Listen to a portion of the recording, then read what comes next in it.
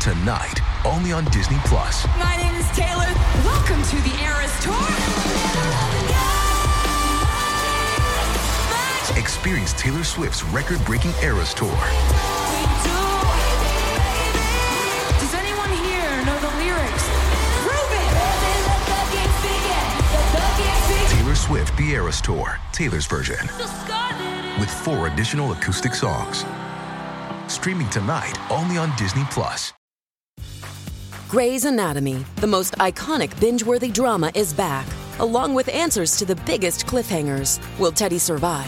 Will Joe and Link finally find happiness together? Meredith returns along with fan faves like Arizona. You can now stream every episode of Grey's ever on Hulu, and new episodes next day. Watch the season premiere of Grey's Anatomy tonight at 9/8 Central on ABC and stream on Hulu.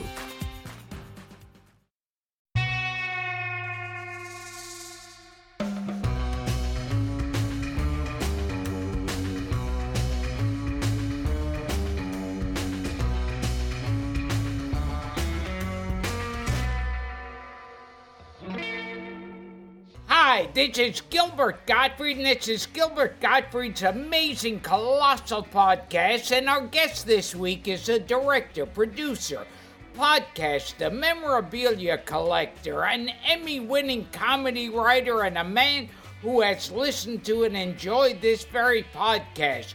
So there goes any respect we might have had for the guy, right off the bat. His outstanding writing and directing work from so many comedy films and TV shows include Saturday Night Live, The Simpsons, Curb Your Enthusiasm, Clerks the animated series, The Comedians, and movies like Eurotrip and The Dictator, the HBO movie Clear History, and, of course, Seinfeld, for which he scripted or co-scripted memorable episodes like Bizarro Jerry, The Friars Club, The Butter Shave, The Puerto Rican Day. He also served as a showrunner on the multiple Emmy-winning series Veep, writing and directing several episodes, including the critically acclaimed finale. In a career that started way back at the Harvard Lampoon, he's gone to direct and write for and work for dozens of comedy icons, including Larry David, Al Franken, Phil Hartman, Sacha Baron Cohen, Lorne Michaels, Julia Louis-Dreyfus, Martin Mull, and podcast guests Michael McKean and Bob Einstein, and the biggest star of all, Gilbert Gottfried. He's also a comedy historian and a lover of Abbott and Costello and the Marx Brothers, and a genuine horror and sci-fi geek who penned the classic Planet of the Apes sketches on the Charlton Heston episode of Saturday Night Live, as well as the Treehouse of Horror, episode 23, Halloween episode of The Simpsons. He's one of the authors of the 2-volume Star Wars Art, Ralph McQuarrie, and he's an avid collector of classic movie props and artwork, which he talks all about on his new podcast, The Stuff That Dreams Are Made Of. Nice. Please welcome to the show an artist with too many talents to list and a man who's enjoyed a vastly different outcome from working with Larry David than I did. David Mandel. That's true. Hi, David. Hi. Hi. Welcome. So first, David, before anything else, say what a big fan you are and how many times you've seen me. I am a giant, huge fan. I have been dying to do this show. I have been inquiring how I might do this show with you guys.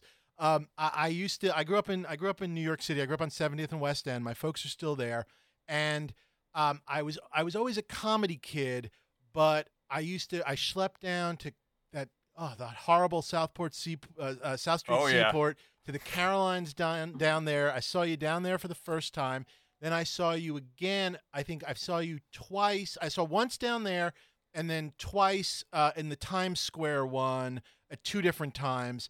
And I used to have, I still have actually, believe it or not, the VHS of your special, the Airstream trailer and the flamingos, and I know it like, I don't want to say backwards and forwards, but at least forwards. I honestly do. I just honestly a huge fan. I make sure I listen to Stern when you're on. This is honestly, truly, I'm beyond thrilled to be here. This is fantastic. Sweet. You're too sweet. This is all I want to talk about. Fuck you and your career.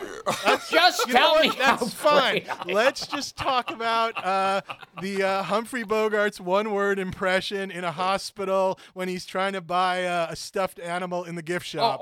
Humphrey Bogart in the post office. Damn. And Humphrey Bogart buying a cute stuffed animal. Snoopy.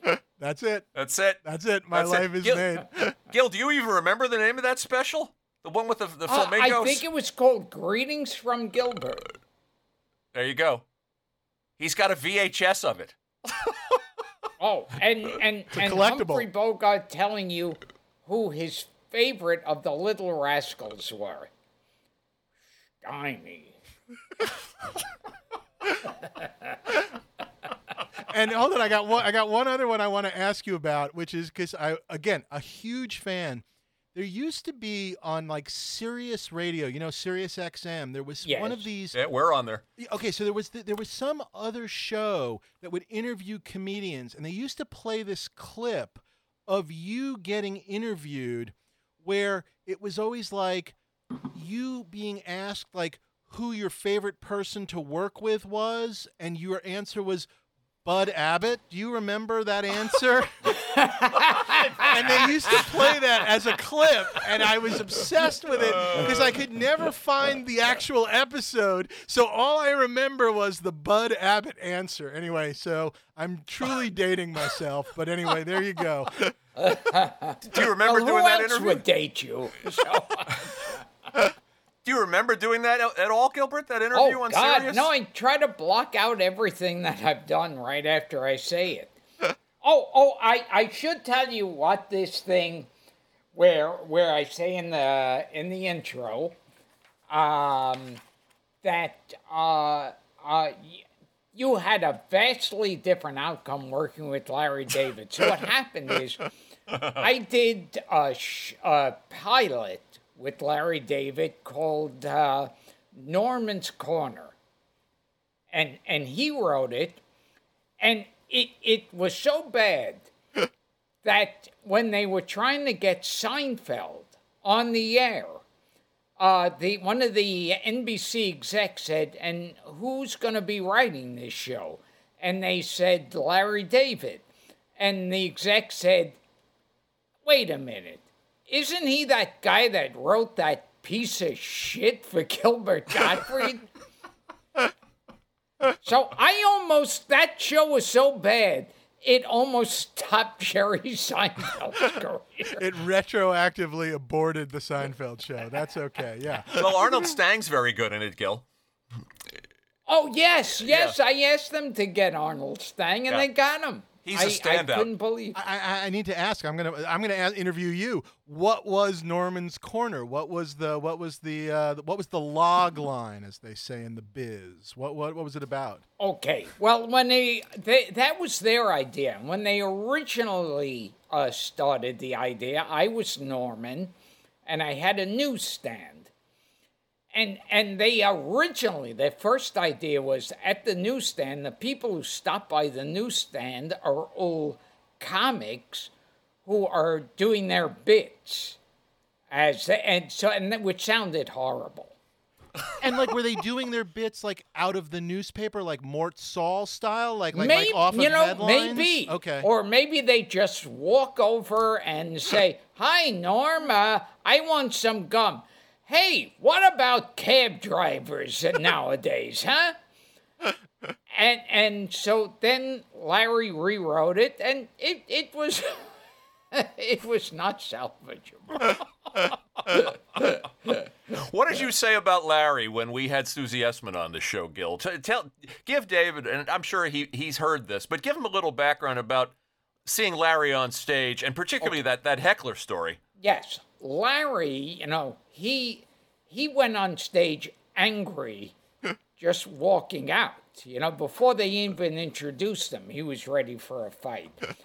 So one time, I remember in particular, he was on stage and he got into a big argument with this guy in a big fight back and forth. And the guy says, "Oh yeah, your mother fucks my dog." And Larry said, "Well, I bet your dog doesn't enjoy it."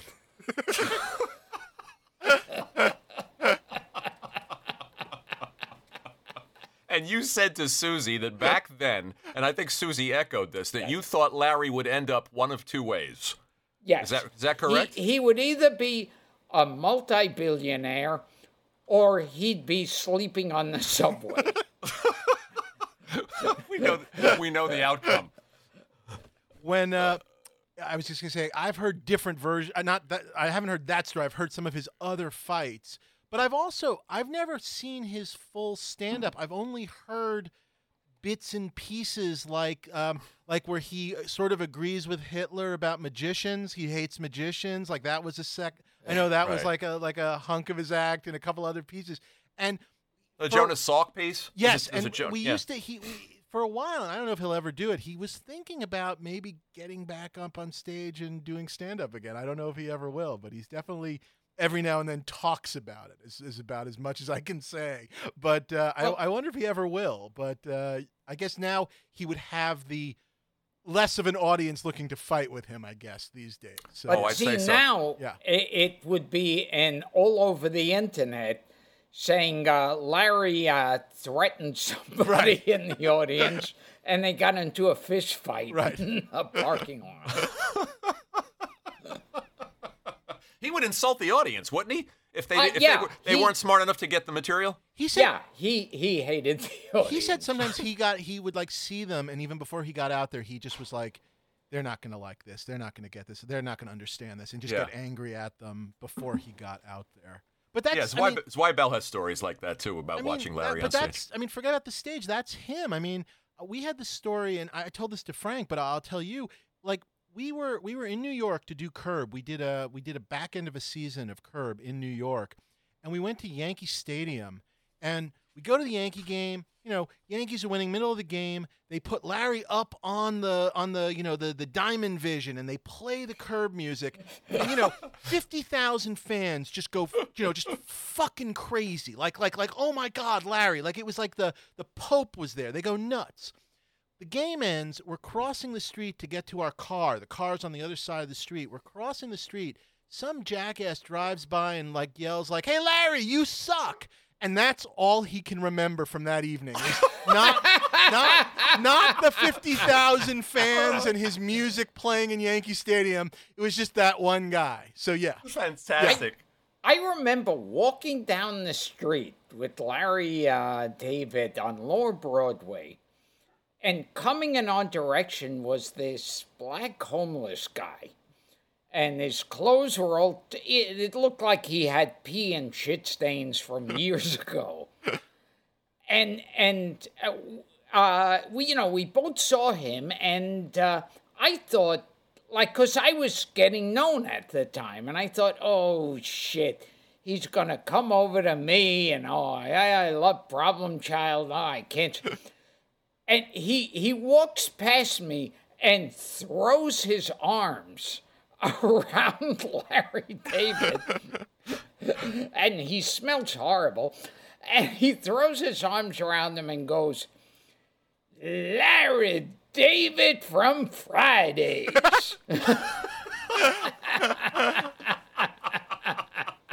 That should have shown up in a Curb episode. Because that was the president of the network who greenlit Fridays. Yeah.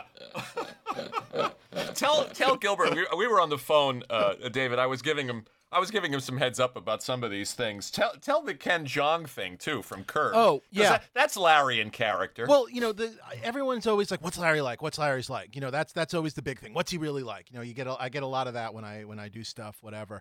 And what people don't understand is most of the time, like TV Larry says the things that like real Larry thinks of, but doesn't actually say in real life, but like writes them down as a note, and we make a Curb episode out of them.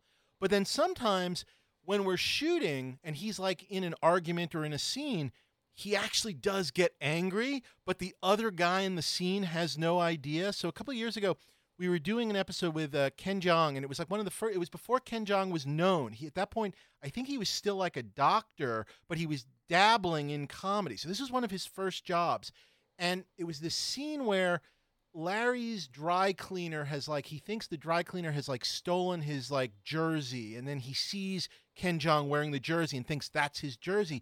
So he goes to get in a fight with him. And the only thing, because it's all kind of ad-libbed, was, to Ken Jeong was fight back. You can fight back, attack me, verbally. And so, of course, the scene starts, but all of a sudden Ken Jeong kind of gets to kind of like an age thing, which is a real, like, that's the one thing you don't do with Larry. And so at one point he calls him like a George Washington-looking motherfucker or something like that, at which point Larry gets really pissed. But he's in the scene so he's really angry, and we're all sitting there by the monitors going, uh-oh, he's pissed. And so Ken thinks it's a scene, but Larry's fucking furious at him, kind of screaming at him, like, what are you saying that for? And it's like, but it wasn't acting. It was just, that was Larry. It was just real Larry. And that'll happen every now and then in a given season, which was just always really, really funny. Yeah. Hilarious. So he's a method actor. Yeah, method. That's exactly it. Method, yeah. Now, how much of Curb is written and how much is left for everyone to ad-lib? It's kind of it's basically, we have like, the episode usually kind of is like a 12 or 13 page like document, like an outline. And in that outline of each scene, there will be the key pieces of dialogue that need to be said for the story to go. So like the bigger pieces of dialogue.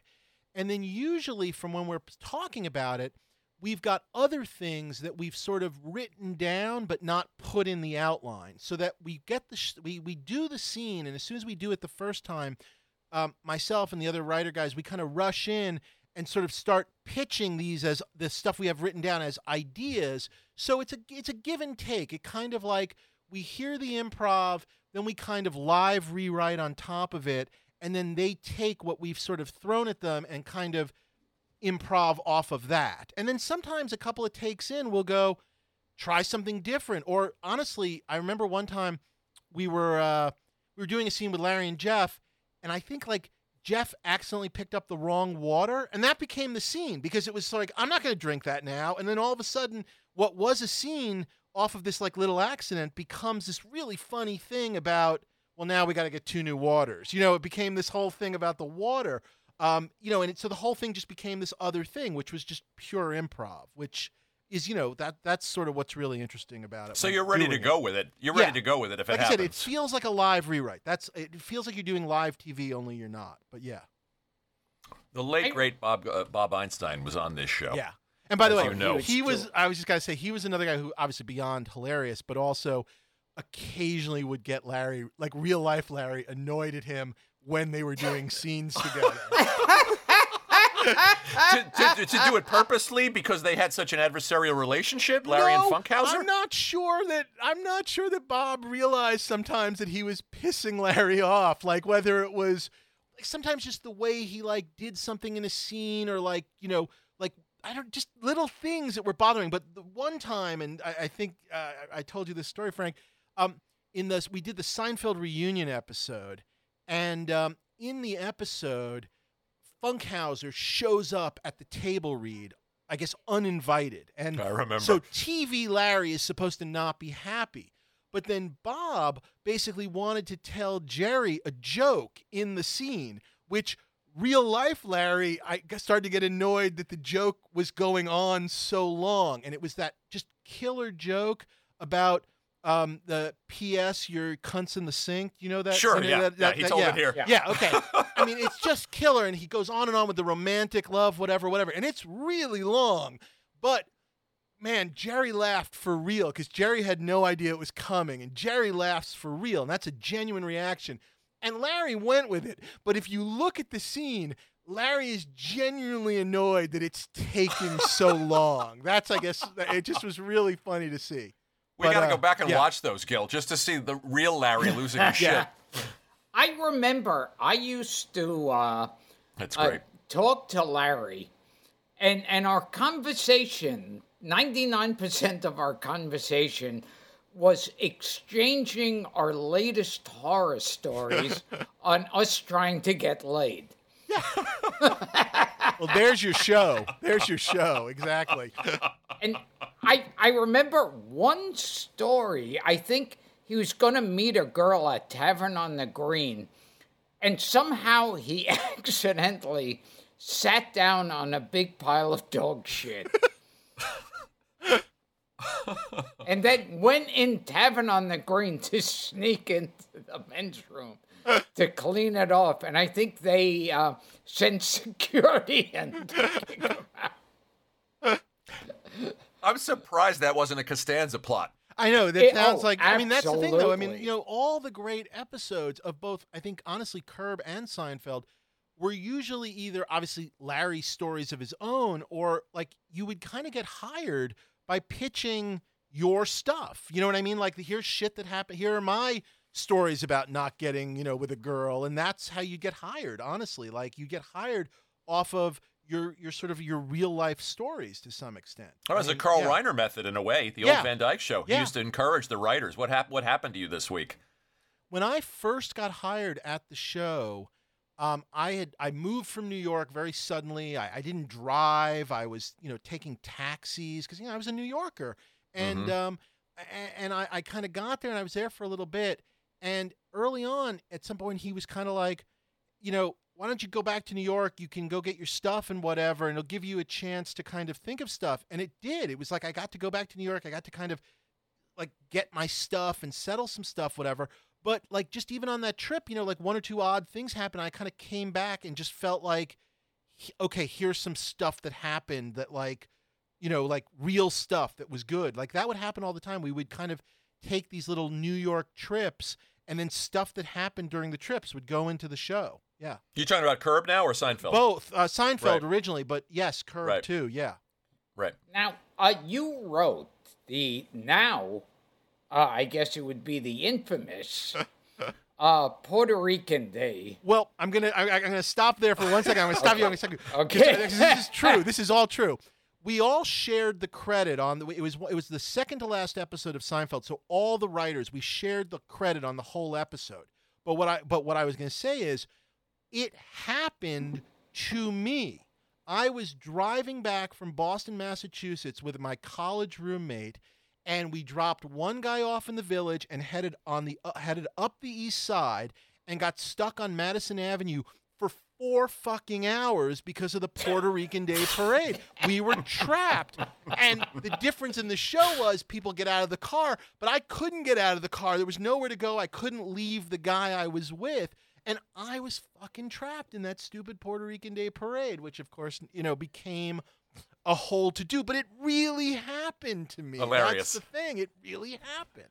Yeah. Hilarious. What about man hands? People would be interested to know where that came from, too, which is great. From Bizarro Jerry episode. She hates this, but I've told it publicly, so I can tell it again. My wife, I told you, I grew up in New York, and I have the hands. I've never done an honest day's work in my life. I have the hands of a young baby prince. Basically, they're smooth and beautiful. And my wife grew up in Maine on a farm, basically, and farmed and has rough, dry hands, and she used to call them her farmy hands. They're normal hands, they're fine hands, but they're rough. She puts cream on them and she calls them farmy. And I basically I took her farmy hands and turned it into man hands, and we cast Kristen Bauer as the actress, and then like literally had one of the grips basically do the hands. So it really was these just meaty paws, touching Jerry's face and stuff. And that's it. That's where it came from. And like that's what I mean by you sort of pull from your own life and change it a little bit, make it a little worse. And that's an episode of Seinfeld, basically. Jillian, hi. It's very nice to meet you. It's nice to meet you.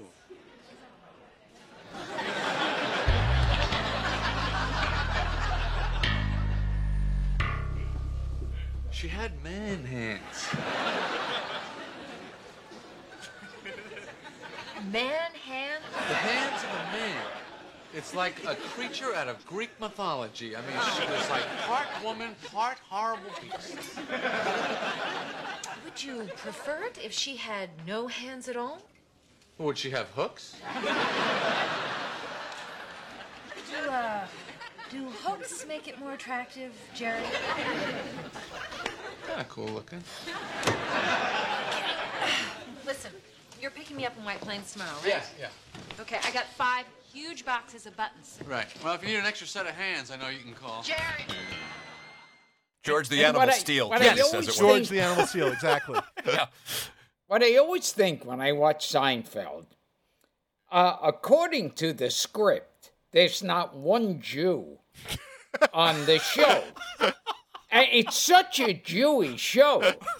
But the Costanzas, who are the ultimate in a Jewish family, are, of course, Italian. Well, I think they may have at one point said half and half. They might have.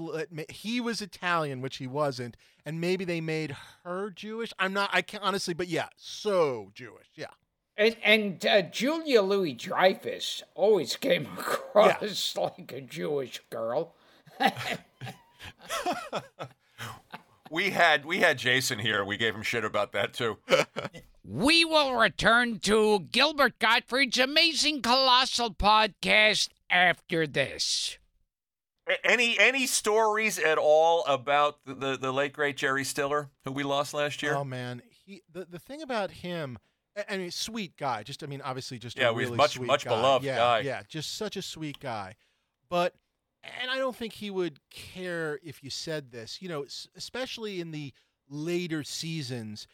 He definitely like struggled with his lines, but it was sometimes out of those struggles that like crazy shit came out of his mouth.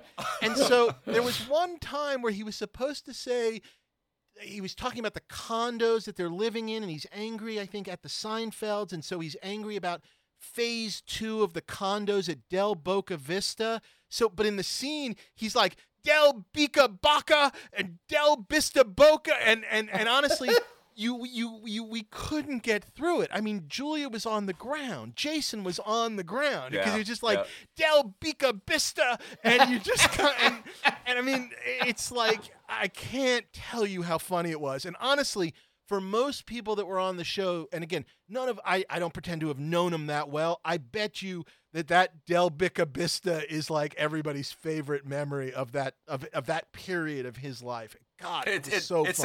Sounds like Jason had genuine affection for the man. That he really loved him. And it's so funny that Jerry Stiller, late in life, had this whole second career. Yeah, this renaissance, Seinfeld, this rebirth, King of Queens. Yep, he did. He was bigger than ever. He sure did. Yeah, talk about Bizarro, Jerry. Dave, which combines your two passions, comedy and Superman. Yeah, I mean, I'm a huge. I've been a comic collector, probably all my life, and then when comic collecting wasn't nerdy enough, I got into original comic art collecting, which are the hand-drawn pages of the actual comic book. So I have a giant collection of that stuff that I love. The Bizarro episode, which those sort of 60s Superman stories were my favorites, like where Bizarro, or like there was the one where Superman split in half and there was a red Superman and a blue Superman, or he'd shrink down and go into the bottle city of Kandor, or just those real crazy sort of 60s stories. But Bizarro was my absolute favorite. And I'd been working on this idea of Elaine sort of dating a guy that was actually sort of nice. That, like, basically the original idea came out of the idea of, that kind of cliche of where someone says, like, look, maybe we should break up, but let's be friends, and they don't mean it. The idea was, what if there was a guy that actually meant it? They didn't want to date, but he legitimately wanted to be her friend. And at the time, it was a little bit of a comment on Friends, the show, dare I say, of like, and there's a line in there where someone says, like, who the fuck wants another friend? Like, it was sort of about friend, like, who the fuck wants a friend? But the idea was this guy wants to be a friend. And from that, I started to land on this idea of, like, well, what if he's Jerry's opposite? He's Jerry's Bizarro Superman. And when I pitched it like that to Jerry, because that was the first season without Larry. So it was like the season where Jerry was kind of doing it himself with our help, but he was kind of running things. And Jerry was a big, not just a big Superman comic guy, but sure. also a Superman guy. And the second I pitched it, he was just like, oh yeah, run with it. And really, like, things like, even like at the end of the episode where there's a moment where they talk in Bizarro speak and say, me so happy, me want to cry.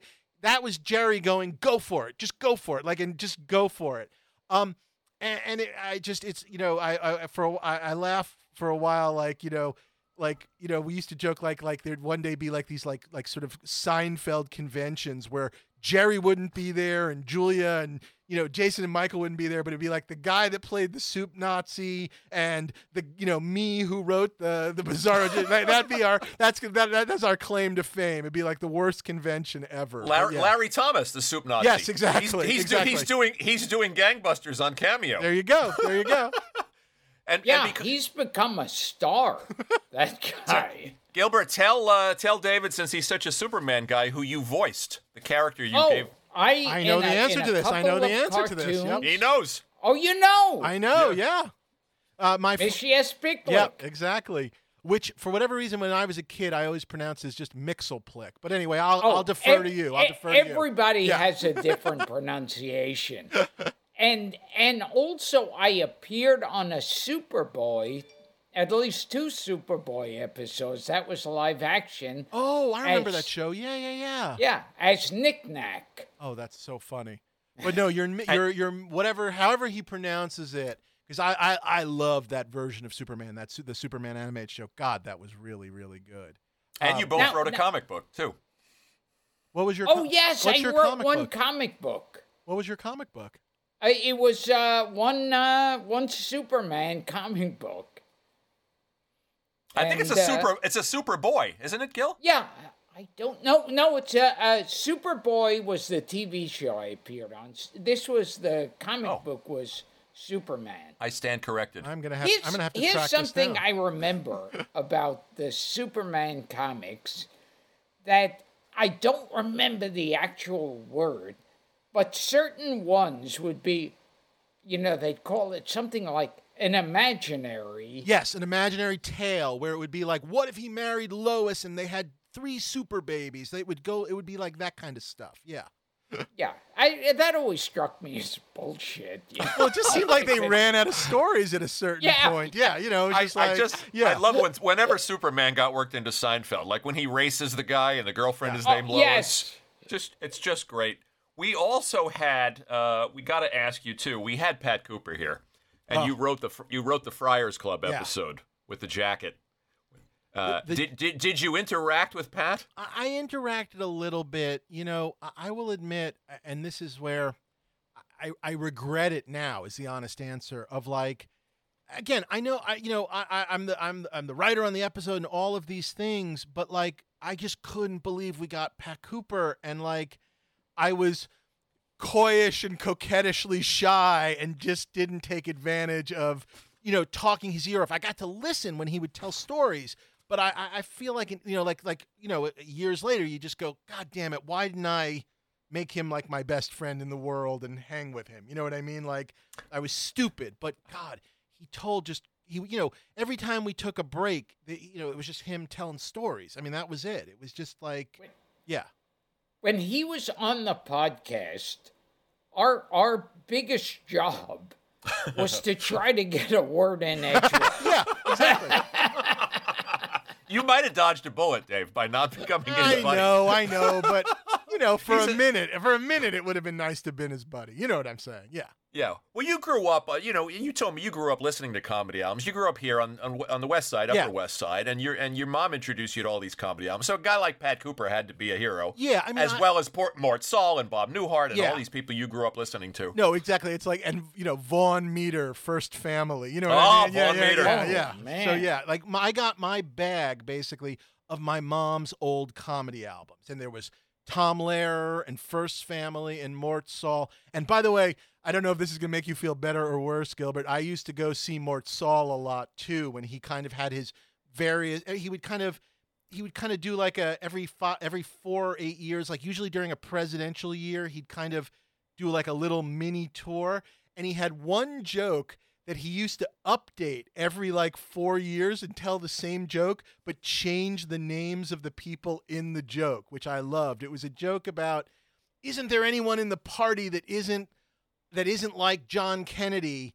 Yeah, Ted Kennedy. That was the joke, but he would change the who was in it each time. It was always, I don't know, it made me laugh that it was like his one joke that he kind of kept with him over the years. But anyway, Mort's still with us, and Tom Lehrer's in his 90s. I think he's 92 or 93. I knew Mort Saul was alive. I didn't realize Tom Lehrer was still alive. Yeah, he's in his 90s. Oh, wow. He's in his 90s, yeah. I mean, Vaughn Meter we've talked about Vaughn Meter on this show, Gilbert, a real tragic story. Yeah. But that album, and it even holds up today. Did you have the Alan Sherman records too? I had a couple of the Alan Sherman with like, because my mom loved all the camp stuff, the summer camp, like. Oh, Hello Mudda, Hello Hello Fada. Yes, that was it. Yeah, sorry. Yeah. All that stuff too. We jump around, but Gilbert and I were talking about Saturday Night Live last week. I love to torture Gilbert by bringing up his season of SNL. Yeah, it was bad even by bad Saturday Night Live seasons. It was still bad. Are you and enough they've of had a lot of horrible seasons, but I think mine beats them all. The ultimate test for Dave as a Seinfeld as a Gottfried fan is, could you endure Gilbert's season of SNL? Here's where I'm going to be. This is going to be sad now. I'm embarrassed. I definitely watched it, and yet I'm not sure I can remember a single thing you were in. So there you go. Does that seem right? Well, is that I'm right? very happy about. Is that spot on? Well, I'm happy for any one of my bits from that season that people have forgotten. I heard you talking about your time on SNL on another podcast, Dave, and you were saying that you weren't great at the politics. You weren't great at like warming up to cast members or getting cast members on your team. Gilbert feels that the writers were actually out to get him. It's very possible, by the way. Yeah, they wrote to show how much me and the writers hated each other. There was one sketch on the show where it was a funeral sketch, and they wrote me in as the dead body in the coffin.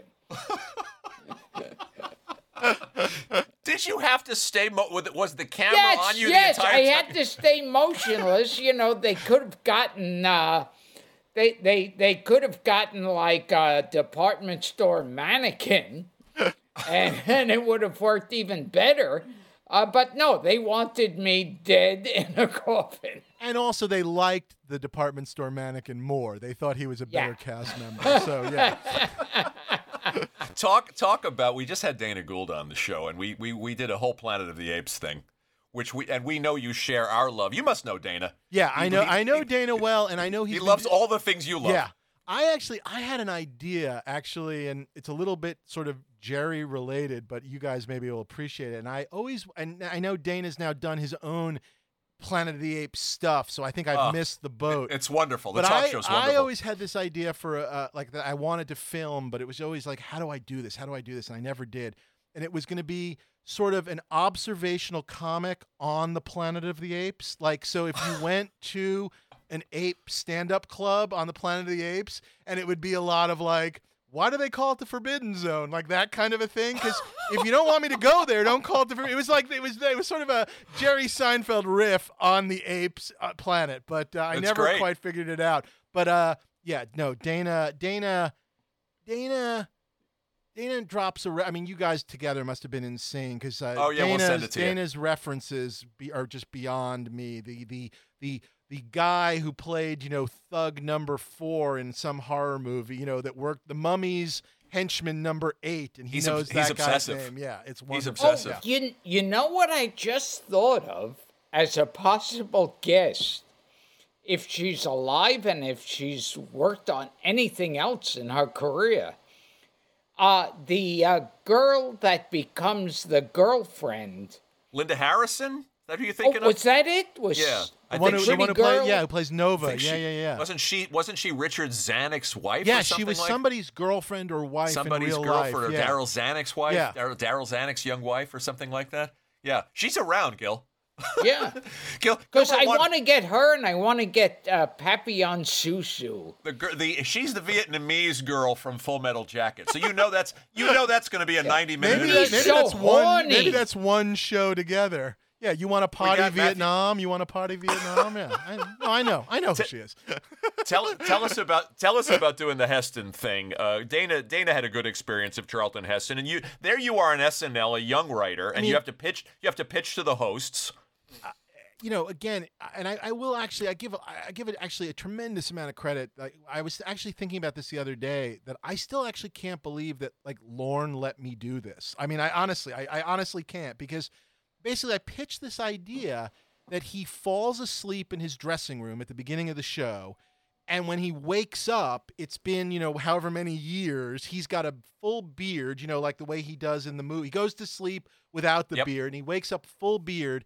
And the show is now hosted and not hosted, starring all apes. It's basically a sketch show of apes. And they're doing some of the SNL sketches of the time, like the copy guy. Was great, great. But it's apes. And then once, they do Live from New York, they throw a net over him and they go Live from New York, it's Saturday night. Take your stinking paws off me. Live from New York, it's Saturday night. We roll into the credits and we reshot the entire credit sequence with apes roller skating, apes looking at the camera, in New York City. And it's and it's starring General Urko, Cornelius, Zira, and, musical guest, singing human, Paul Westerberg. And then for the monologue, it keeps going. 2 apes bring out Heston in handcuffs, and it's an all-ape audience asking him questions about how can he speak. And I still... And this was the other cool thing. We tracked down this guy who I now know through collecting a little bit, a guy named Fuller French, who had bought all of the apes costumes at a Western costume auction. And we flew him in with his costumes. And so all the background extras are wearing actual costumes from the movies and TV shows, which is just insane. Yeah. It's great to watch. Frank was telling me that you have a separate apartment for your collectible items.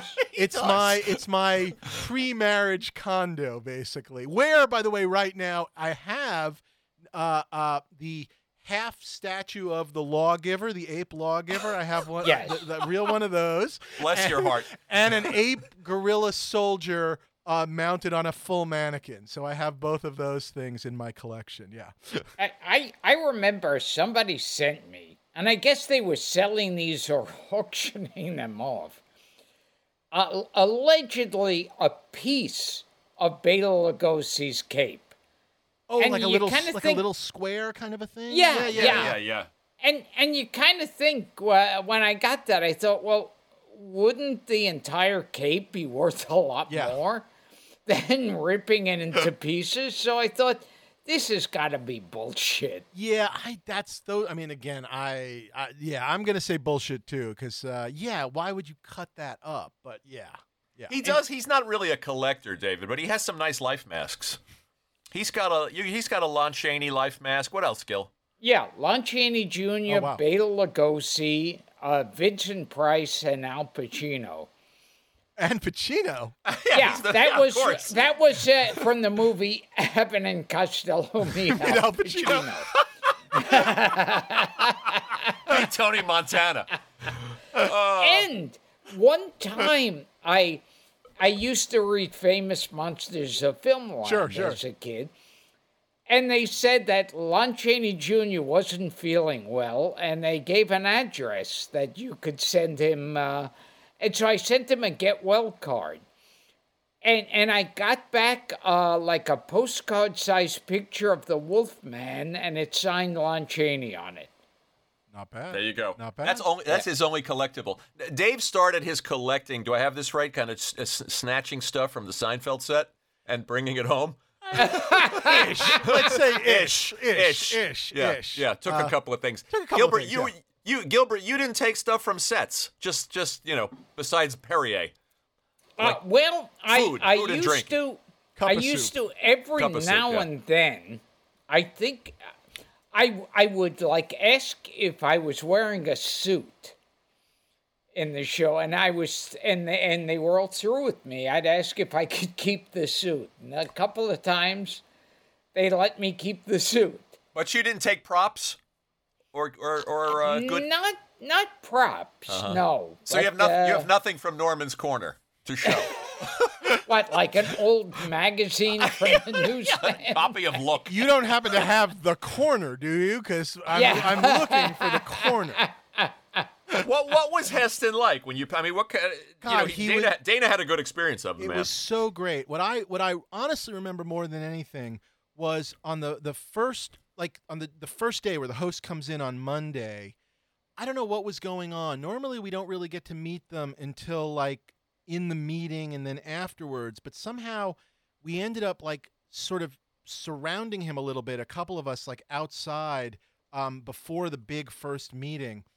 And he told us this great story about the making of Touch of Evil, about this trick that Orson Welles would do. I mean, maybe you guys know the story, that basically Orson Welles, like on day one, would make the studio execs just insane by like not shooting. And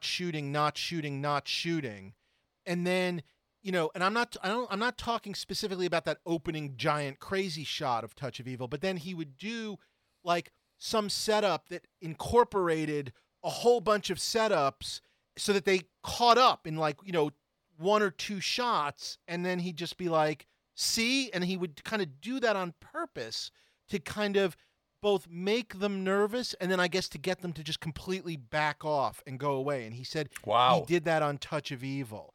And we were just, standing there like, and I managed that week, I will say, you're talking about autographs of the Wolfman.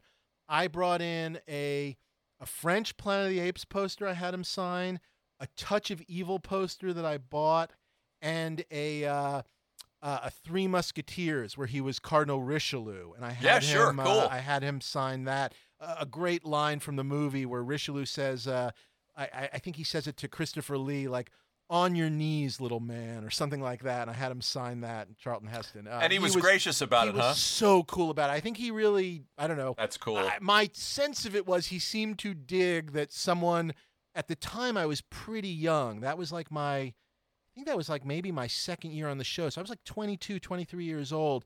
He seemed to appreciate how much I was into it. So it was pretty cool. Yeah. When you were standing next to Charlton Heston, did you get that feeling like, I'm here with Moses? This is unbelievable. We did I didn't write it, but we did a Moses sketch that week where we made a 10 Commandments and he wore like a version of the costume. And it was, it was insane. You're like just staring at, it's Moses. I mean, there was no question. He looked like, I watched that episode today. He looked like he was game for anything. He was totally game for it, although I do believe what you are seeing now when you watch the rerun or whatever is more of the dress rehearsal. He had a good dress, and when we hit 11:30, he was tired. Like at that was when you realized that's an old man. I mean, I hate to say it. Yeah. And so I think in the fixes that we went to dress a lot because his dress was fantastic. That's my memory of it. And again, it didn't hurt anything. he was so into it and so excited about it all. But I do think we did end up using more of the dress for that reason. Yeah, I've heard nothing. You know, it's funny because he's got this reputation as a rifle guy and all that, but people who've met him have nothing but nice things to say about him. And you hear stories like, I remember reading a story, one of his later performances was in that movie, The Tombstone, the Wyatt Earp that they did with Kurt Russell, where at that point, his knees were really bad, and either he could get on a horse but had to do the whole scene on a horse, or couldn't get on a horse. There's some story like that where you kind of go, oh my God, that sounds awful.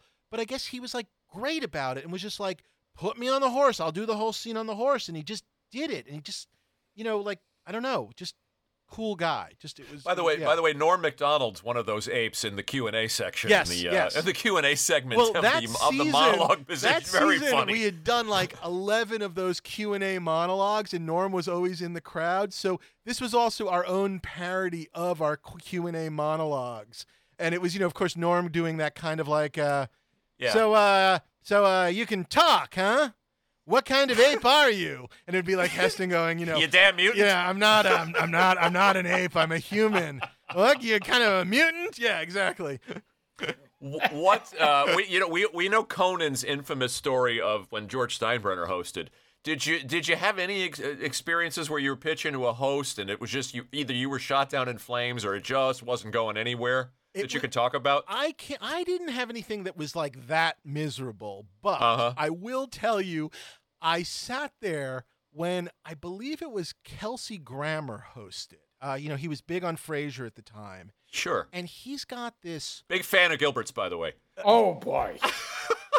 Really? Yeah, tell him when really? Kelsey Grammer was on The View. Oh, we did a roast when Meredith Vieira left The View and Rosie was coming to replace her, and we had Gilbert on the dais and Kelsey and Mario and a bunch of other people, and Kelsey walked the minute he found out that Gilbert was going to be on the show.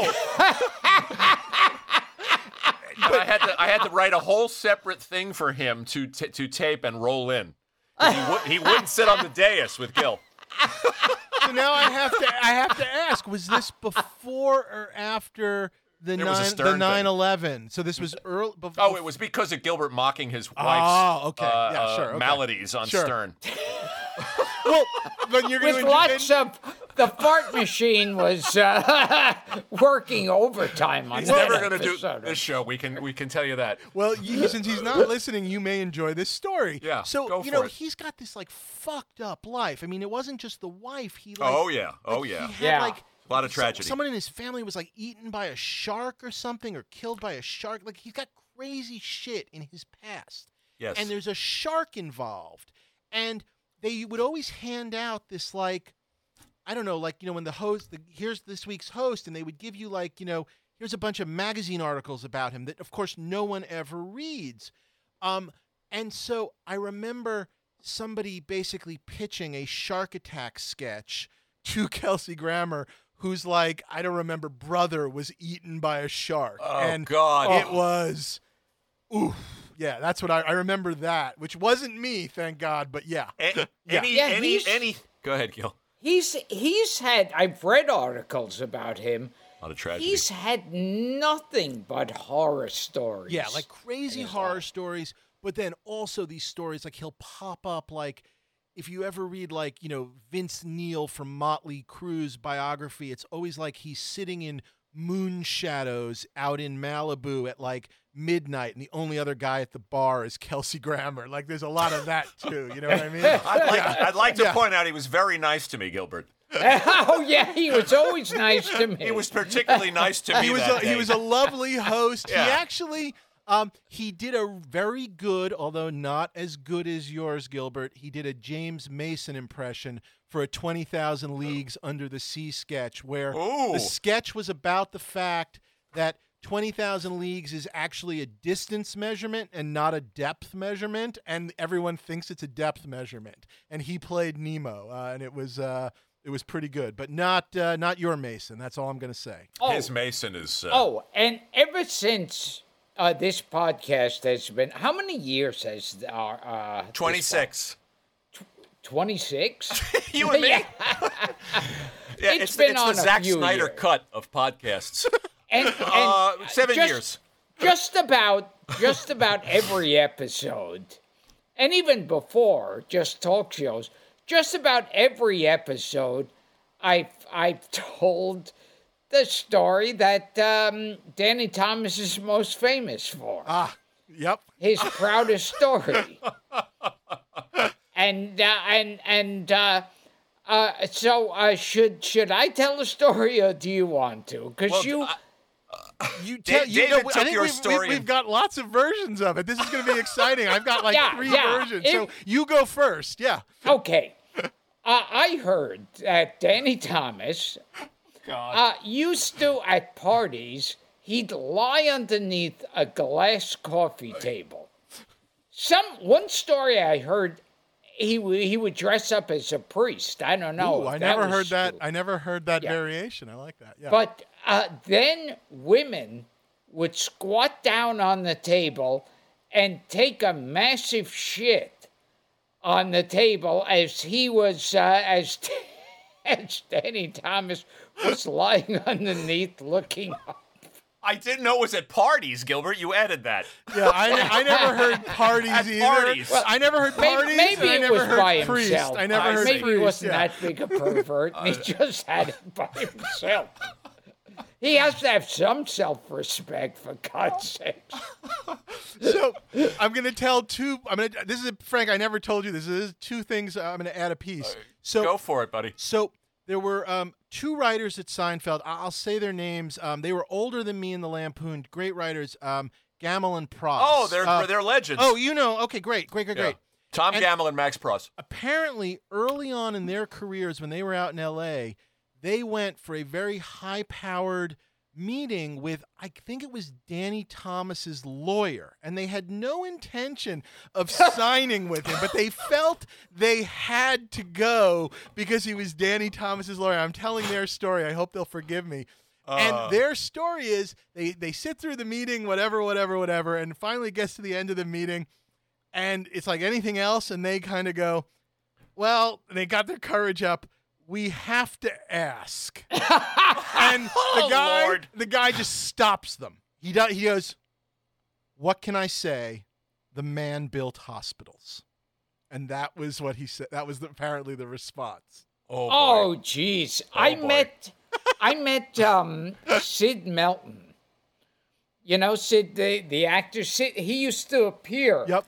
He's one of those.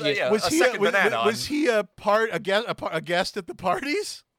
No, but he was on Green Acres. He was on a million. Make Room for Daddy too.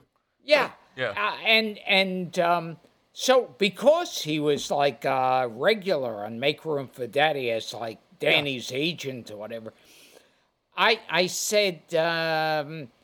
Yes, Sid, the story with the shitting on the table, is that true? And with a very uncomfortable, strained face, he nodded yes. Well, so let's throw in the word allegedly as often allegedly, as we can. Allegedly. Allegedly, women would shit on Danny Thomas. Allegedly. So we did an episode of Veep where Selena goes to oversee an election in Georgia. So she goes overseas, you know, the way these like ex-presidents always go to, like, you know, make sure democracy is existing. And of course she's there really because the dictator who's trying to stay in power wants to bribe her. And there's this scene where he basically is sort of, you know, just offering her, you know, the world and whatever. And we did a Danny Thomas reference where basically, you know, and so it was sort of a combination of that story where she basically goes like something like, that's his, you know, am I, you know, that's his, you know, it's sort of a. I watched it last night. Okay, he asked her if he makes the offer to make the donation to her library, and he says, "Am I being clear?" And she basically says, like, it's not, it's as clear as Danny Thomas's coffee table before the hookers shit on it. And then she sells that line. God bless her. Julia just hits it out of the park. Yep. And then And then basically it's sort of like and he goes, really? And she's like, well, look, what do you want? The man built hospitals. We sort of used the line. He built a lot of hospitals. And then he goes, I see the yin and the yang. And yes, that's the yin and the yang. That's what kills me about that joke. And I did not write the yin and the yang. I don't even remember who wrote the yin and the yang, but I love the yin and the yang. So this airs. This is on Veep. We air this. At which point, I guess we were editing some other shows, and Julia calls me, and she calls me and goes, I just got a call from the daughter, from Marlo Thomas. They want to talk to us, or they want to talk to me. And she goes, I'm not doing this alone. You have to be on the call, too. You're a showrunner. So you're going to take the bullet. Julia and I have a phone call with Marlo Thomas where, oh, God, she is sort of like talking to us all about the fundraising for the St. Jude's Hospital and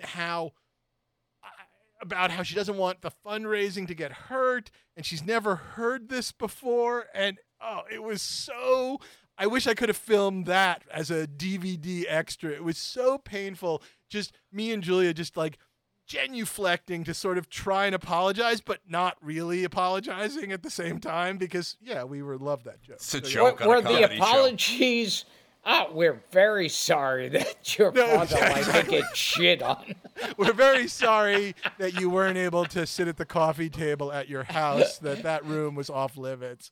It was just a lot of like, those hospitals are really great. Those hospitals call are really sounds great. cringier than the cringiest Curb Your Enthusiasm. Full on Curb. Yeah, full on. We're very sorry that several of his shirts were ruined. I mean, we've talked about it on this podcast for years, but nobody's listening to this podcast. You put it on national television. It's HBO. It's HBO, right. Yeah.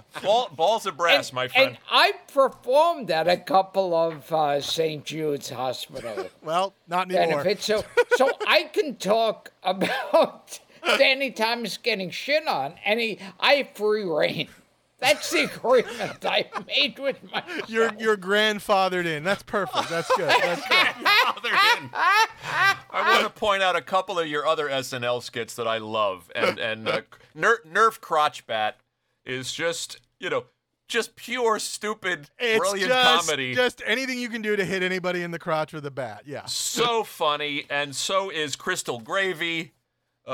Which I love, and I told Gilbert about Philadelphia action figures. That's my real favorite, Which is and I just by the way, great. and I kept a couple of the action figures also, by the way. So for It's part of just my great. collection, The little kid saying, "See you in court, sucker."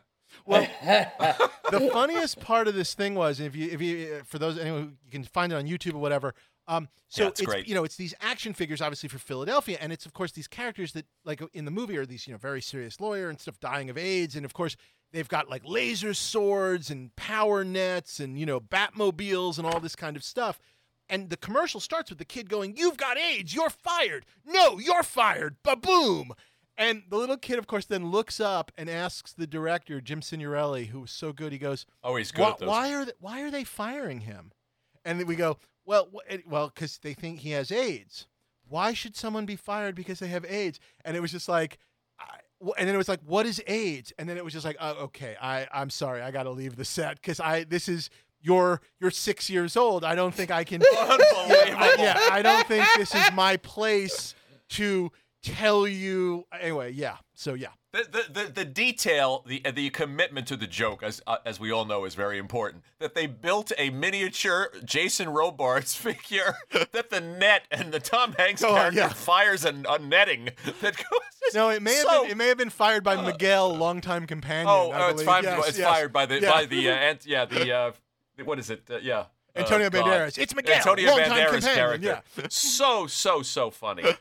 Tell us about writing for Phil Hartman. We're talking about giving material to actors that hit home runs, and you've written for a lot of people who know how to knock comedy out of the park, like Julia. With him, it was so incredible. he used to go like, on Letterman, and he always would joke about pick a number, and Letterman would go like 44, and he would pretend like he had a 200 different characters, and Letterman picked number 44. But it was real. He just we did him when I got to the show. He was our Clinton, and so when Clinton got elected, Al Franken and I wrote this at the time, very big sketch of Phil as Clinton jogging into McDonald's because he was doing that in D.C. He was kept jogging into different like fast food restaurants and showing up, and it was him explaining the warlords in Mogadishu stealing food as he stole burgers off people's plates and ate them in the McDonald's. And he just would do this devilish, Clinton impression, that kind of like, we're not going to tell Mrs. Clinton about a lot of things, that kind of, and with just this gleam in his eye. And I remember in that sketch, he's eating all these, like, whatever they were, I guess they were Big Macs and stuff. And he literally started actually choking on the live show from shoving these, like, because I think he was a healthy guy and never ate McDonald's food either. And so he's eating this McDonald's food. And he starts choking on it. And God bless him, Rob Schneider, in the middle of the sketch, hands him a soda to drink to get him to wash it down. That was not planned. But, I mean, Phil was just what you think he is. Yeah, exactly. You've written for the funniest people on the planet. I mean, I want to add our friend Susie Essman to that list. I want to add, Susie, I don't think there's a funnier human alive than J.B. Smoove. When JB, Curb was Curb, and then we added JB to it, and obviously became this other thing. But with Susie, and obviously everyone knows, her cursing and stuff, which is incredible. But we did a scene with her once. I don't know if you ever saw it. It was where Larry's mechanic doesn't fix the front seat, so when women are sitting in the front seat, the seat's shaking and it's giving them orgasms. Oh, and she has the orgasm, and she gets in the front seat, and Larry knows it's happening, and she's moaning and he's screaming in pain at her orgasming, and it's back and forth and back and forth, and she is a monster in that scene, and she's brilliant. Yeah. She's brilliant. We've known Susie forever. Yeah. And since we're talking about Curb, there is a Curb anecdote that you told me that involves my co-host. I hope you will appreciate this. We did an episode of Curb where Larry is in a place and a guy comes up to him and basically says, Can you watch my computer a minute? I'm going to go to the bathroom. He goes to the bathroom, and then Larry does it to another guy, and it becomes this whole thing. It becomes whatever. But the guy number one who disappears and you don't really see again until the back end of the show was Curtis Armstrong. Curtis Armstrong. Yeah. Right. From Revenge of the Nerds and stuff, whatever. And he was great. He was super good on the show. But I hope this means something good to you. When we finished the episode, as we were walking away from being finished, there was a moment where I don't even remember how your name came up, and Larry just went, "Oh, fuck. Gilbert would have been so good in that part." And unfortunately, it was in the can already, but it was like, fuck, Gilbert would have been so great in that part. So I'm sorry we didn't think of it on the A side. I apologize. Oh, well, thanks for telling me that. Yeah, I know. Now I want to tell you about other things I didn't cast you in also, if that's okay. I've got a lot of other things I didn't. You didn't put them on Veep either. Do you have any, gorgeous actresses who say, boy, I wish I had fucked Gilbert. But I fucked Curtis Armstrong. But yeah, no, exactly. Well, you know what's so funny about that is when Revenge of the Nerds came out, people were coming up to me saying, there's a guy in that movie who looks like you. There you go. Yep. I get well, this that. leads me to thank you for not casting me. No, it was my pleasure. Prick. It was absolutely my pleasure, honestly.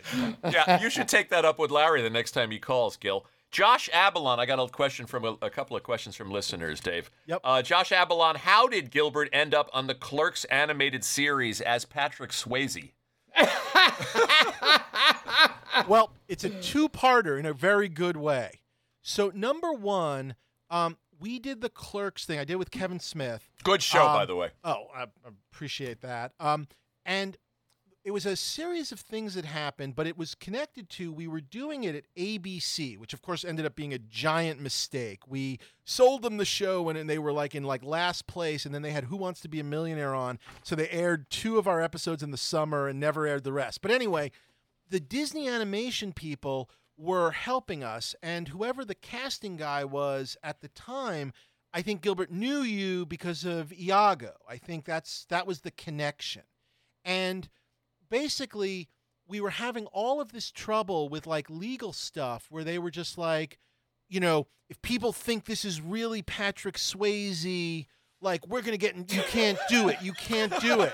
And it was like, you fucking assholes. Like, why are you even making this show if we can't do all these things? And it was just like, okay, I know. Here's how we will make sure they're clear it's not Patrick Swayze. Guess who we're going to cast as the voice of Patrick Swayze? Gilbert Gottfried. And they still fought us. They were like, well, how are people... I was like...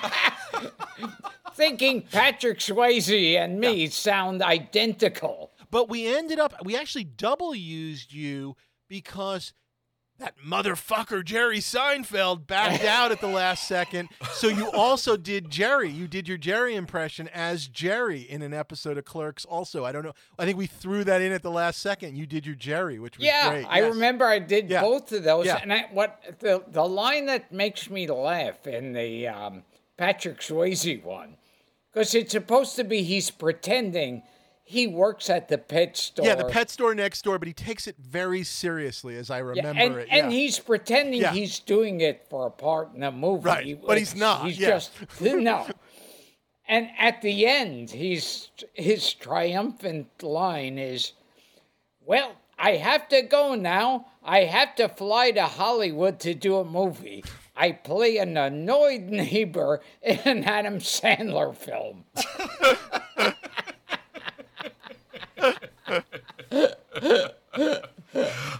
So you guys got to work together after all. Yeah, except sadly, I don't think I was anywhere near wherever Gilbert recorded that. So, yeah. We will return to Gilbert Gottfried's amazing colossal podcast, but first, a word from our sponsor. David McConaughey says the Veep finale was incredible. I agree. Could David discuss briefly consultations with actors or other writers that led to the brilliance of that finale? You wrote and directed the finale, as we pointed out in our interminable intro. What was, I guess I kind of always knew I was going to do it. And obviously, I sort of, the nice thing was it's the end of a season, it's the end of the show, so there are all of these strands of things that I knew were going to go into it, and of course people kept throwing more at me to put in, which was great too, but it was just sort of trying to pay off like this idea, and this was what was so hard about the back end of Veep. When Veep started, and the idea was like, once in a while, this is what politicians are really like behind closed doors and all of this kind of stuff. And then, 4 years of Trump, and there are no closed doors. There's no, we did jokes early on about like, what if the president tweeted?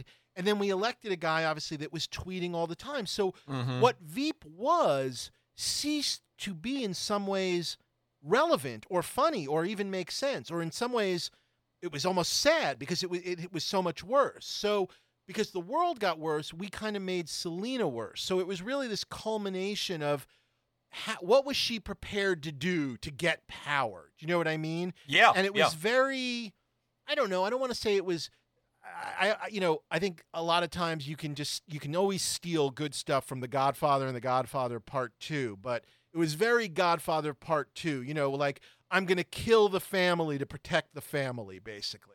Almost right down to the shot where the door closes and she's alone. Yes, which our DP came up with. I give him that credit. That's the shutting the door on Kay. Yeah, exactly. It's exactly. brilliant. And she kills Fredo. I mean, she kills. Yeah, and she kills Fredo.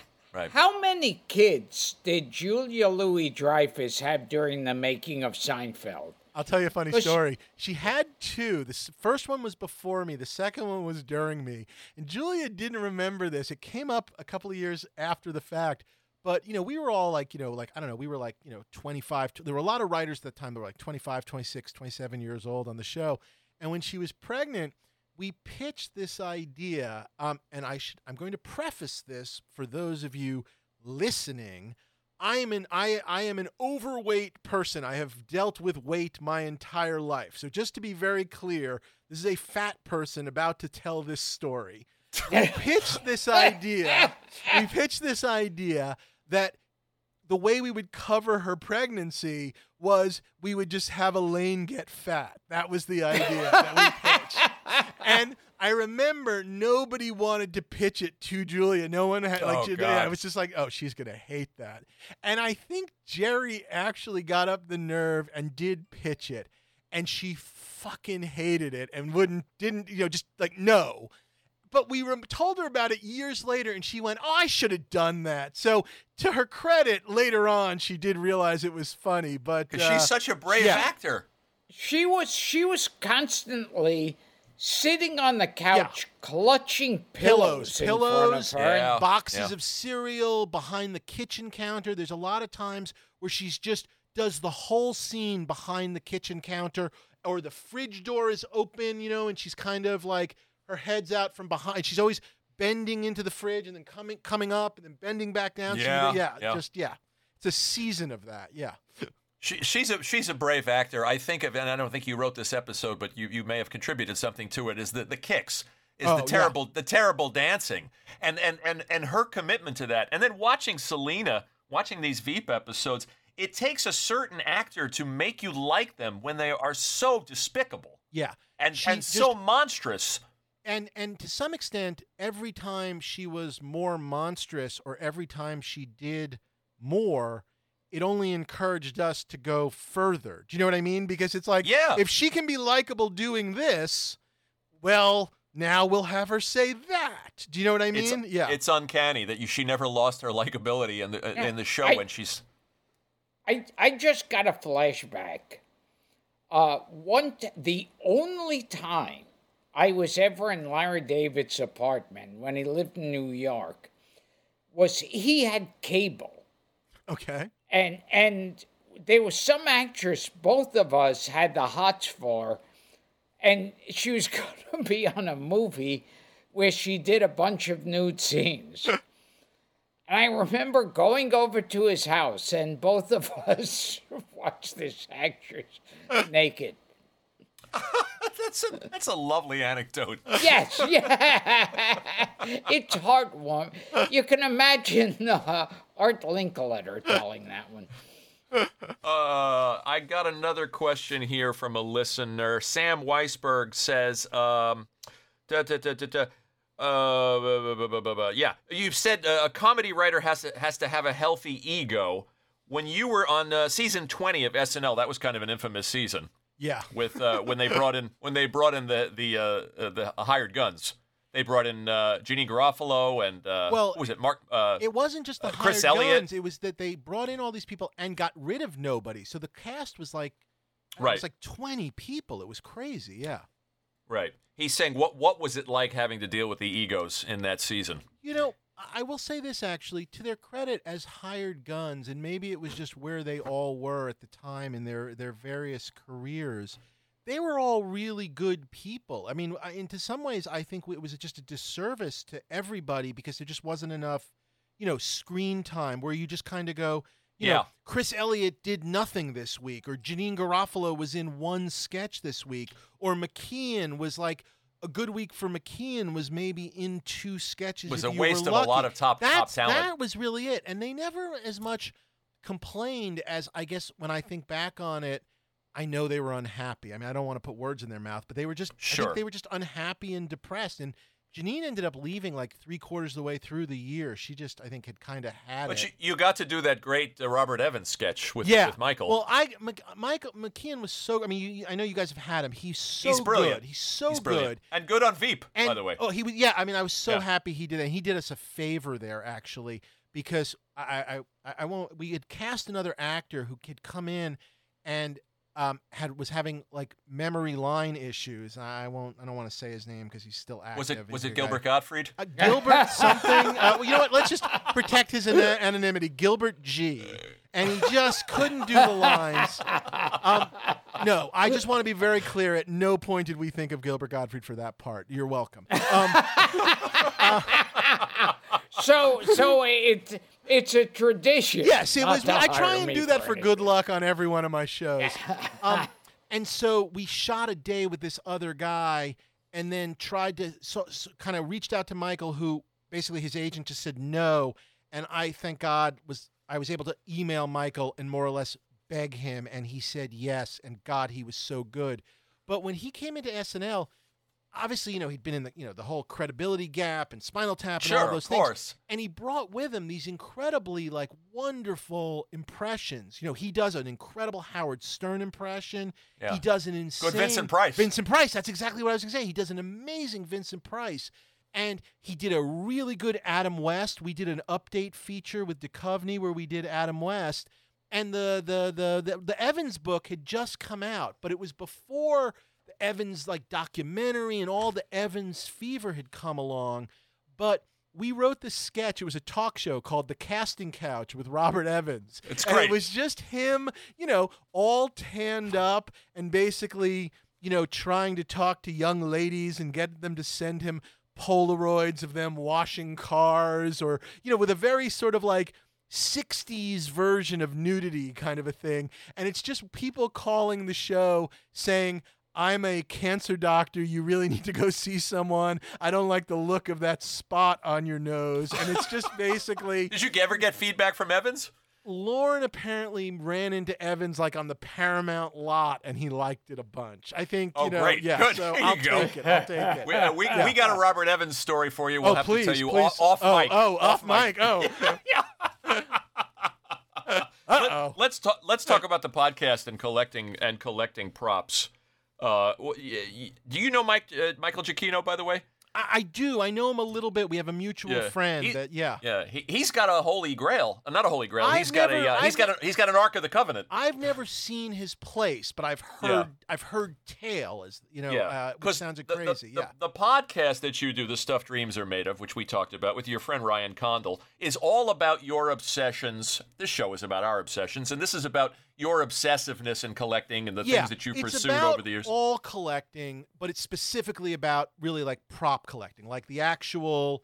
And and first episode we started with just literally how do you know it's real? Because that's what people want to know. You were talking about is the cape real and things like that. But yeah, no, it's what we have, the crazy lengths we've gone. I mean, I hired a private eye once to help me track down a piece. I literally hired from my daughter's preschool. There was this wonderful couple, a lesbian couple, and the one of them was a private eye. And I was trying to track this guy down. A lesbian private eye? Lesbian private eye. There's your show. Starring Gilbert Gottfried as the lesbian I would private watch eye. that. I would play the sergeant in that.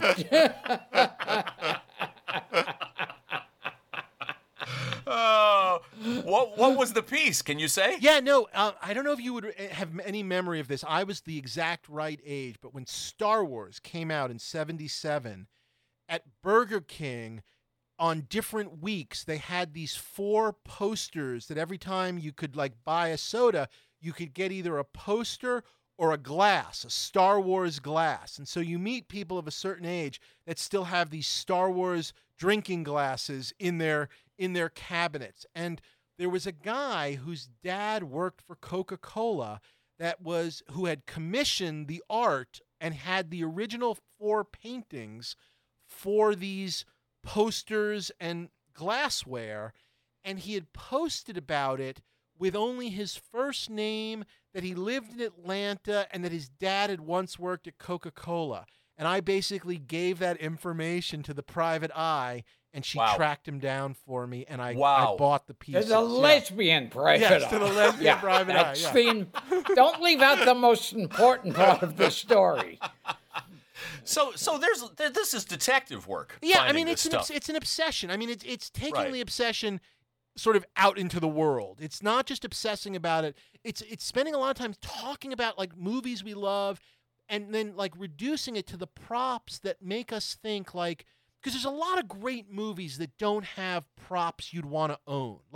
Sometimes costumes are just costumes. You can think of a movie where it's if I owned Gilbert Gottfried's suit, but unfortunately that's missing. No one can find the suit he wore in Beverly Hills Cop 2. Maybe someone walked off with it. But if I owned that suit, it's a suit. You know what I mean? I'm not sure it's I'm not sure it's a special suit. It's just a nice suit. You know what I mean? But you try and think of again, we call the show the stuff the dreams are made of. Like, if you could find the real Maltese Falcon, that's a prop worth owning. You know what I mean? I was just about to ask you, do you know anyone who actually owns? There's one or two that have been sold that they claim were it. The problem was there's this crazy cool story that when the movie was finished, they made a replica Falcon and wrapped it up like in the newspaper and the wrapping that Thursby I think it was Thursby the captain delivers it in,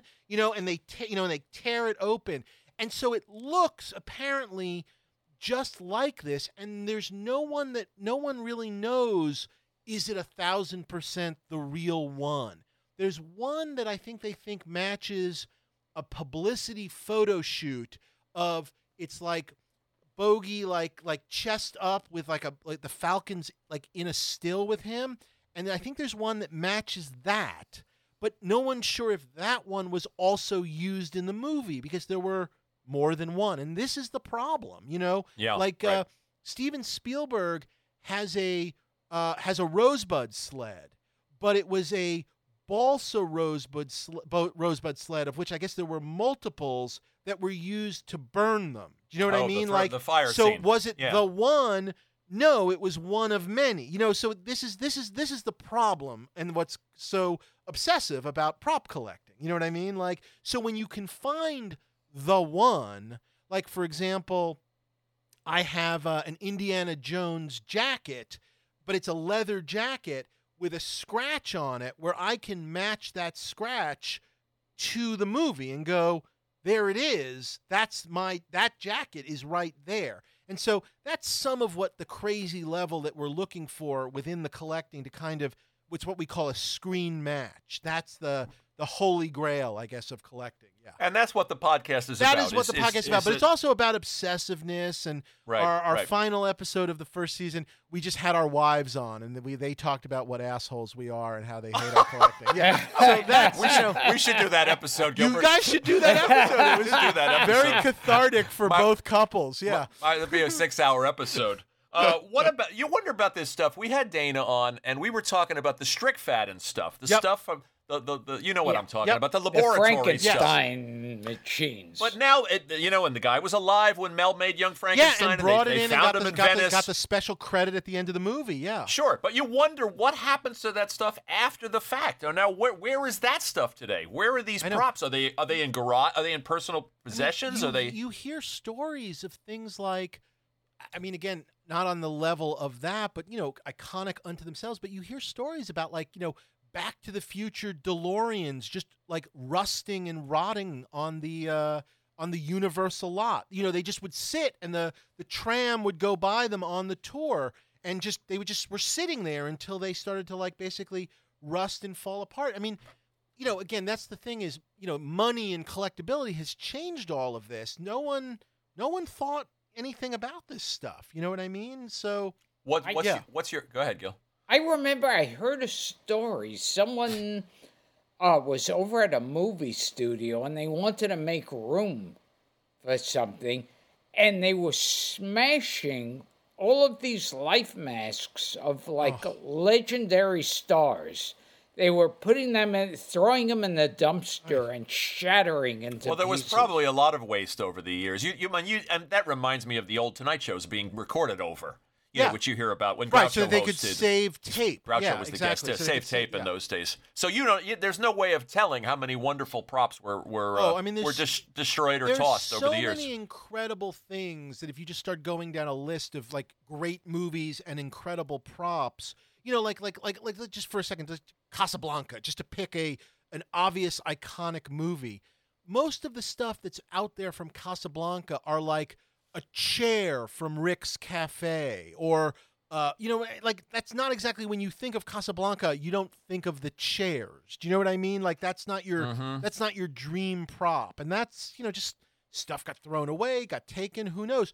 But that's the flip side, is every now and then something shows up that just blows you away, where you just cannot believe, oh my God, after all these years somebody had this. You know what I mean? that's the stuff that's just wild, you know? And with Casablanca, it's like people are going to once again have those kind of props like, oh, well, this is the wine glass. Yeah, that exactly, Humphrey bought. Yeah. It's a You suit. go, okay, yeah, exactly, I'll take your word for it. Exactly. Yeah, and then somebody will be they'll be getting props from Curb Your Enthusiasm. They'll be looking for the flowers that Larry stole from Funkhauser's mother's memorial one day. Here's a question for you. You are a presidential historian. You're a fan of amateur, yes. An amateur presidential historian. We're amateur historians here ourselves. And you're a reader of Robert Caro. Yeah, Caro can't get enough. What is your assessment of Gilbert as Abe Lincoln? It's spot on. I mean, let me add. I was also a government major at Harvard, and I really do feel spot on. That's all I'm going to say. Yeah. Yeah, that was in Million Ways to Die in the West. Yes. And I think somebody owns the beard I wore. There you go. There you go. Very collectible. Yeah. $20 million. Quick lightning round questions. Uh-oh.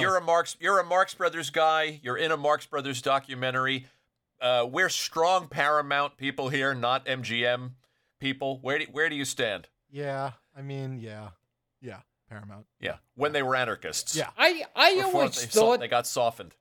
To me, there are great moments in A Night at the Opera. Of course, yeah. But it always looks like the beginning of the end.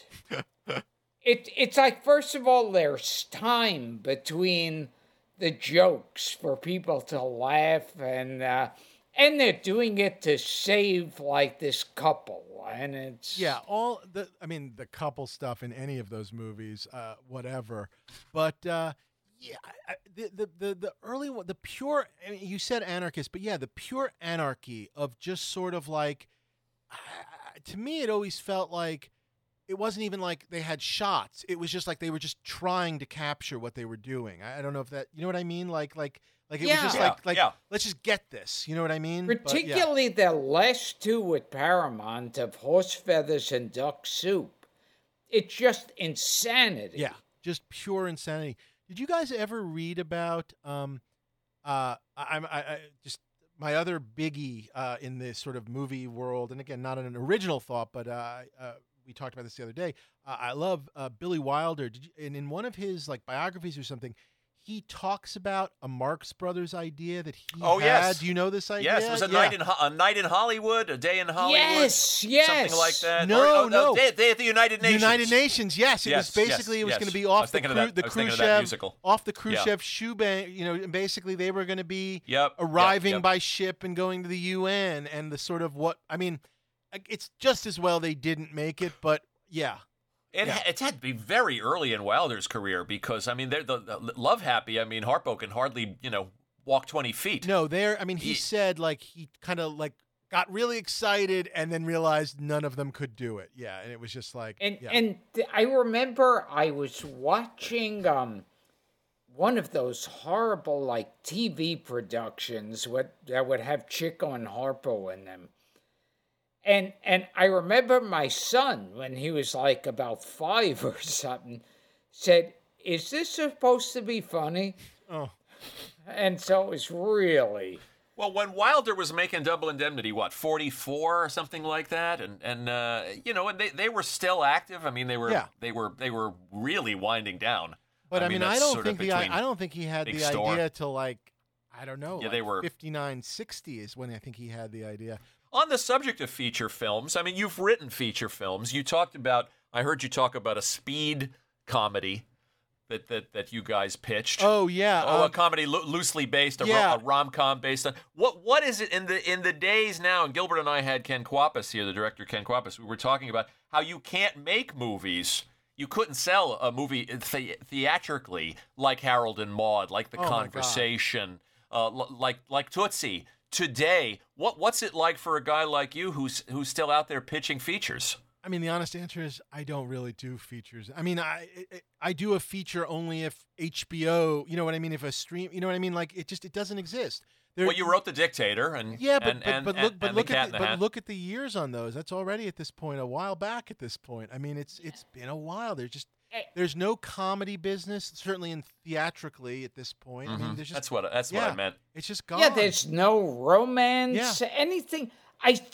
Every now and then I'll think of a film that I've seen in the theater or a film I watch on TV, and I go, wow, no way in hell would that be in a theater.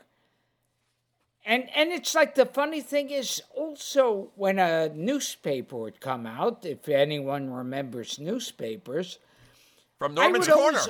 I would open to the movies. As seen in Norman's Corner. Yeah, I would open up to the movie section. When was the last time a newspaper had a movie section? But I mean, I was talking about this with one of my friends that I grew up with in the city, and all we ever did on any given weekend on Friday and Saturday was we would go to see 2 or 3 movies depending on what opened, and that meant 2 or 3 new movies were opening every weekend. And that's why, if you say to me, well, what'd you see that weekend? It's like, we saw Bestseller with James Woods and Brian Dennehy. Yeah. Sure. And then we went and saw The Lemon Sisters with, it's just like I saw just movies came out and I would go see them. But were they all great? No, but they came out. You know what I mean? They existed.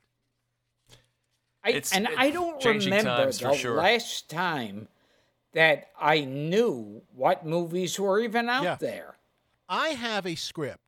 It's a kind of a romantic comedy that I think would be incredible about a lesbian private eye, but no one will make it. No one will make it. No one will make it. Yeah. Do you know Larry and Scott at all? Do you know Karaszewski and Scott Alexander? I know them a little bit. They got a Marx Brothers feature script that's a great read. Oh, really? Oh, I gotta read that. When the lesbian detective comes out, on the poster will have in brackets, and Gilbert Gottfried as Sergeant McCluskey.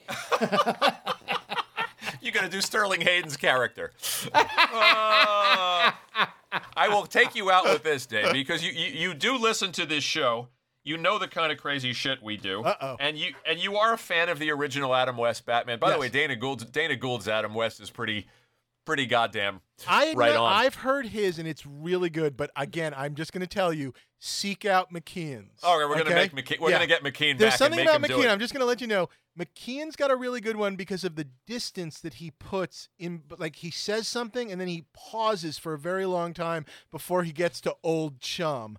And Jeff Garlin has a good Adam West also. He does. Yes. We got to get Jeff on this show. You got to get Garlin on the show. He would be. You got to get Garland on the show, yeah. So last question, we touched on the Danny Thomas scandal. Yep. What is your opinion of the Cesar Romero scandal? Of the or Gilbert will explain it to you if you're not familiar. No, I don't think I know the Cesar Romero scandal. Well, let me see if I'm familiar with it. Please. Maybe look it up on Google and read me what it says. Okay. Yeah. Well, we want Dave's take. Cesar Romero, of course, was famous as being a Latin lover, and in real life he was gay. Not that there's anything wrong with that. and what he was into was he would gather up a bunch of boy toys, and he'd stand there, he'd pull his pants and underwear down and bend over, and his boy toys would fling orange wedges at his ass. Well, Dave? And that is why he was the best Joker of all of them. Yes. Of anyone that ever played the Joker, he is my favorite. And that is now, why. Yes. Now, when you watch those old episodes where he's the Joker and you know he's gay, and you go, oh, makes perfect sense now. Again, method. It's method. At this point in the show, we're doing things to amuse ourselves. Almost 400 episodes in, I just want to see the expression on the guest's face when he tells that story. I honestly, as I'm sitting here, it just makes me feel better about my orange throwing. So anyway, that's. And I also heard a variation on that story that for some reason, one person said Cesar Romero would stand ankle deep in warm water as they were flinging the oranges. Okay. Oh, and then some people argue with me saying that it was tangerine wedge. It was some kind of citrus. Maybe a Tangelo, maybe. It could have be been. a Tangelo. A clementine, yeah, I think. but never a grapefruit. That's where he drew the line. We got a private eye working on it. A lesbian private eye, yes. Sergeant McCluskey says, listen to me, private eye lesbian. You got to back off this Cesar Romero case. It's going to hurt you. He was that close to retirement. We got to plug Veep for our listeners that have not watched Veep. Shame on you. Dave's wonderful work, and also we love character actors on this show. What a wonderful cast. I mean, I put actors. That cast up against anything. Yeah, really wonderful people on that show. I had a card for some of the names on that show I was going to ask you about. Now I can't find my card. And we want to plug. I didn't know any of their names, so I can't help you. No, the guy that played, I gotta call this guy out. The guy that played Roger Furlong. Oh my God, Dan Bacadol. Oh. Hilarious. Holy crap, yeah. Hilarious. Kevin Dunn and Gary Cole and our friend Patton Oswalt turns up, and Martin Mull and the great Hugh Laurie. I mean, it's also a cast of an all-time cast. Those crazy Bacadol runs, would just get really foul. The writers so would just funny. like line up to write them. And one year we took one of these runs where he kind of, said something like, wipe the crusty jizz out of your hair while you're, blah, blah, blah, blah, blah, blah, blah, blah. And we made a T-shirt, a crew shirt out of it to give out, whatever. And it was basically like no one could wear the shirt unless it was under something, because it was just this foul run on the back of the shirt. It was just kind of great. Yeah, it's a great, we were talking before we turned the mics on, it's a great show for jokes. For joke writing. I mean, and it must have been cathartic for the writers to put, and for Julia to say those things and commit to them the way she did. Yeah. So everybody find that. Everybody knows your wonderful work on Seinfeld and Curb.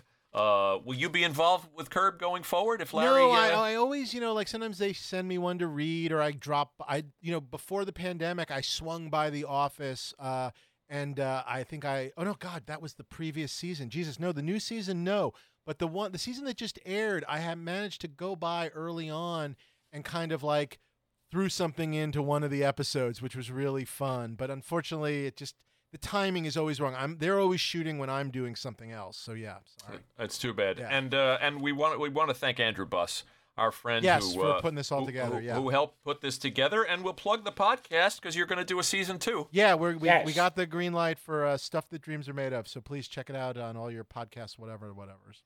Yes, the podcast is called Stuff Dreams Are Made Of.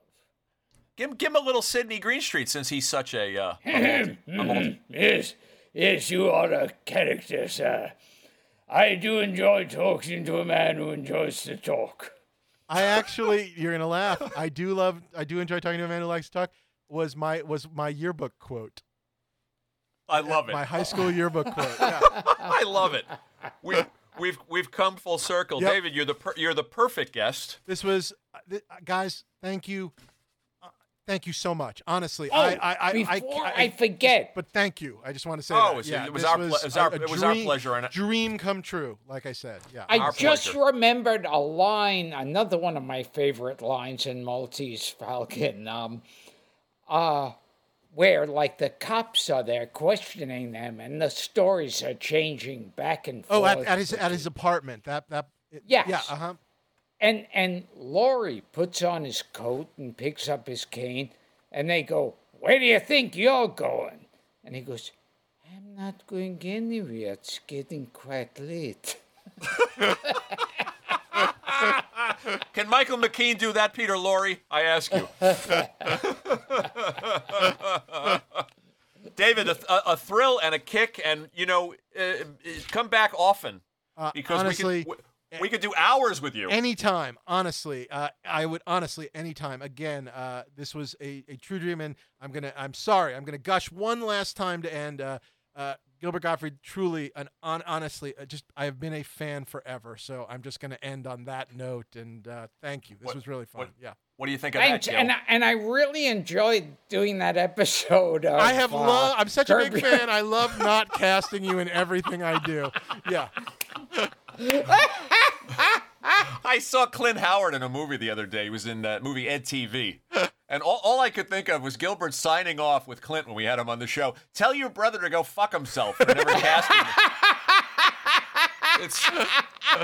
We have the most unique sign-offs in the business.